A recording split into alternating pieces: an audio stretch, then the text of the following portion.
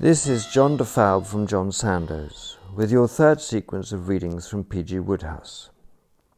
I have once again chosen a Blandings novel. This one is something fresh. I begin very near, but not at, the beginning. We have already been introduced to our hero, Mr. Ash Marson, and we so far know about him only that he secured a blue for athletics at Oxford, and shortly thereafter fell into writing for a weekly journal a series called The Adventures of Gridley Quayle, Investigator, which have proved unexpectedly popular with the reading public. Now we meet him as he steps out of his rented flat in Arundel Street, off Leicester Square, on a May morning. He was a tall, well-built, fit-looking young man, with a clear eye and a strong chin. And he was dressed, as he closed the front door behind him, in a sweater, flannel trousers, and rubber-soled gymnasium shoes. In one hand he bore a pair of Indian clubs, in the other a skipping rope. Having drawn in and expelled the morning air in a measured and solemn fashion which the initiated observer would have recognized as that scientific deep breathing which is so popular nowadays, he laid down his clubs, adjusted his rope, and began to skip. When one considers how keenly London, like all large cities, resents physical exercise, unless taken with some practical and immediately utilitarian object in view, this young man's calm as he did this peculiar thing was amazing. The rules governing exercise in London are clearly defined. You may run if you are running after a hat or an omnibus. You may jump if you do so with the idea of avoiding a taxicab or because you have stepped on a banana skin. But if you run because you wish to develop your lungs, or jump because jumping is good for the liver, London punishes you with its mockery. It rallies round and points the finger of scorn. Yet this morning Arundel Street bore the spectacle absolutely unmoved. Due west, the proprietor of the Hotel Previtali leant against his hostelry, his mind an obvious blank. Due north, the proprietor of the Hotel Mathis propped up his caravanserai, manifestly thinking of nothing. In various windows of the two hotels the upper portions of employees appeared, and not a single employee ceased his task for a moment to fling a jibe. Even the little children who infested the court forbore to scoff, and the customary cat rubbing itself against the railings rubbed on without a glance. The whole thing affords a remarkable object lesson of what a young man can achieve with patience and perseverance. When he had taken the second-floor front of number 7A 3 months before, Ash Marson had realized that he must forego those morning exercises which had become a second nature to him, or else defy London's unwritten law and brave London's mockery. He had not hesitated long. Physical fitness was his gospel. On the subject of exercise he was confessedly a crank. He decided to defy London. The first time he appeared in Arundel Street in his sweater and flannels, he had barely whirled his Indian clubs once round his head before he had attracted the following audience. A. 2 cabmen, 1 intoxicated. B. 4 waiters from the Hotel Mathis. C. 6 waiters from the Hotel Previtali. D. 6 chambermaids from the Hotel Mathis. E. 5 chambermaids from the Hotel Previtali. F. The proprietor of the Hotel Mathis. G. The proprietor of the Hotel Previtali. H. A street cleaner. I. 11 nondescript loafers. J. 27 children. K. A cat. They all laughed, even the cat, and kept on laughing. The intoxicated cabman called Ash Bill Bailey, and Ash kept on swinging his clubs. A month later, such is the magic of perseverance, his audience had narrowed down to the 27 children. They still laughed, but without that ringing conviction which the sympathetic support of their elders had lent them. And now, after 3 months, the neighbourhood, having accepted Ash and his morning exercises as a natural phenomenon, paid him no further attention. On this particular morning, Ash Marson skipped with even more than his usual vigour.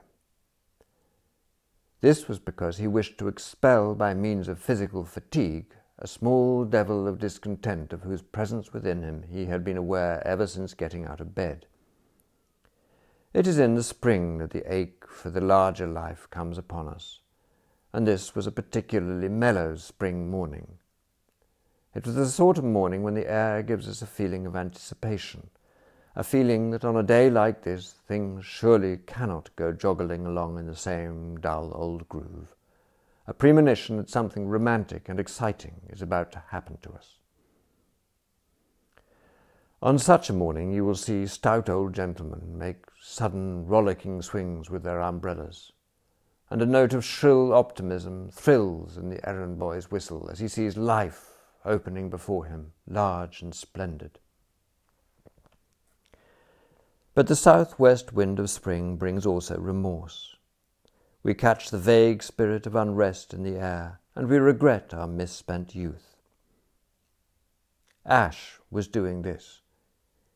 Even as he skipped, he was conscious of a wish that he had worked harder at Oxford, and was now in a position to be doing something better than hack work for a soulless publishing company. Never before had he been so completely certain that he was sick to death of the rut into which he had fallen. The thought that after breakfast he must sit down and hammer out another Gridley Quayle adventure numbed him like a blow from what the papers always call some blunt instrument. The mere thought of Gridley Quayle was loathsome on a morning like this, with all creation shouting at him that summer was on its way, and that there were brave doings afoot just round the corner. Skipping brought no balm. He threw down his rope and took up the Indian clubs. Indian clubs left him still unsatisfied. The thought came to him that it was a long time since he had done his Larsen exercises. Perhaps they would heal him. A gentleman named Lieutenant Larsen of the Danish army, as a result of much study of the human anatomy, some time ago evolved a series of exercises. All over the world at the present moment his apostles are twisting themselves into knots in accordance with the dotted lines in the illustrative plates of his admirable book. From Peebles to Baffin's Bay, arms and legs are being swung in daily thousands from point A to point B, and flaccid muscles are gaining the consistency of India rubber. Larsen's exercises are the last word in exercises. They bring into play every sinew of the body. They promote brisk circulation. They enable you, if you persevere, to fell oxen, if desired, with a single blow.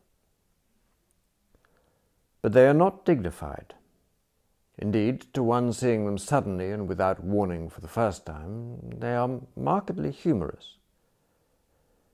The only reason why King Henry of England, whose son sank with the White Ship, never smiled again, was because Lieutenant Larsen had not then invented his admirable exercises. So complacent, so insolently unself-conscious had Ash become in the course of 3 months, owing to his success in inducing the populace to look on anything he did with the indulgent eye of understanding, that it simply did not occur to him, when he abruptly twisted his body into the shape of a corkscrew in accordance with the directions in the lieutenant's book for the consummation of exercise 1, that he was doing anything funny. And the behaviour of those present seemed to justify his confidence. The proprietor of the Hotel Mathis regarded him without a smile. The proprietor of the Hotel Previtali might have been in a trance for all the interest he displayed. The hotel employees continued their tasks impassively.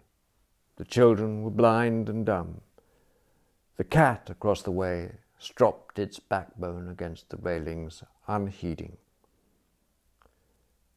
But even as he unscrambled himself and resumed a normal posture, from his immediate rear there rent the quiet morning air a clear and musical laugh. It floated out upon the breeze and hit him like a bullet.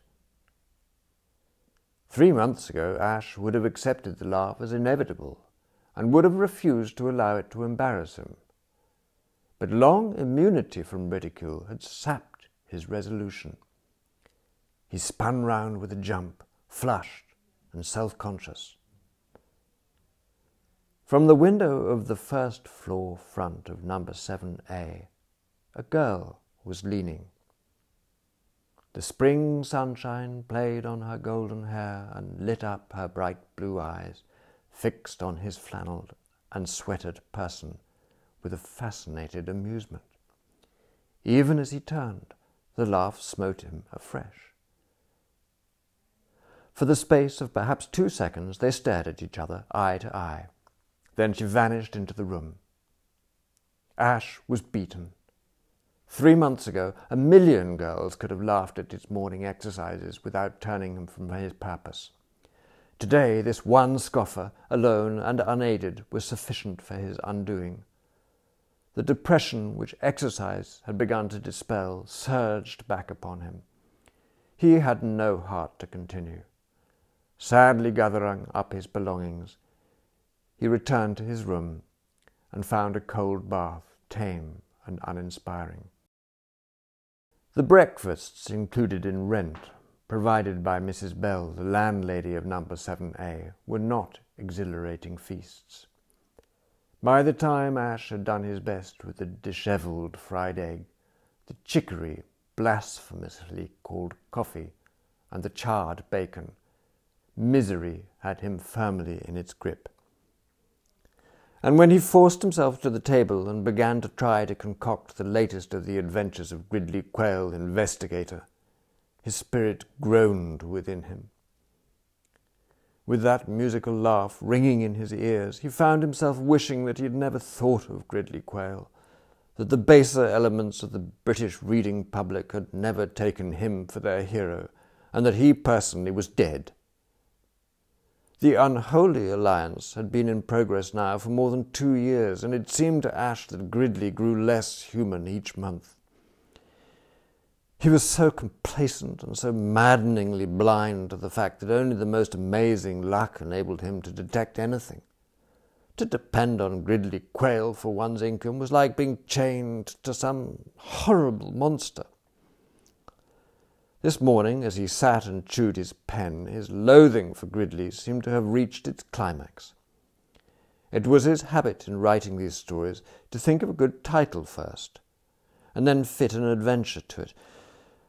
And overnight, in a moment of inspiration, he had jotted down on an envelope the words, "The Adventure of the Wand of Death." It was with the sullen repulsion of a vegetarian who finds a caterpillar in his salad that he now sat glaring at them. The title had seemed so promising overnight, so full of strenuous possibilities. It was still speciously attractive, but now that the moment had arrived for writing the story, its flaws became manifest. What was a wand of death? It sounded good, but coming down to hard facts, what was it? You cannot write a story about a wand of death without knowing what a wand of death is, and conversely, if you have thought of such a splendid title, you cannot jettison it offhand. Ash rumpled his hair and gnawed his pen. There came a knock at the door. Ash spun round in his chair. This was the last straw. If he had told Mrs. Bell once that he was never to be disturbed in the morning on any pretext whatsoever, he had told her 20 times. It was simply too infernal to be endured if his work time was to be cut into like this. He ran over in his mind a few opening remarks. "Come in," he shouted, and braced himself for battle. A girl walked in. The girl of the first floor front. The girl with the blue eyes, who had laughed at his Larsen exercises.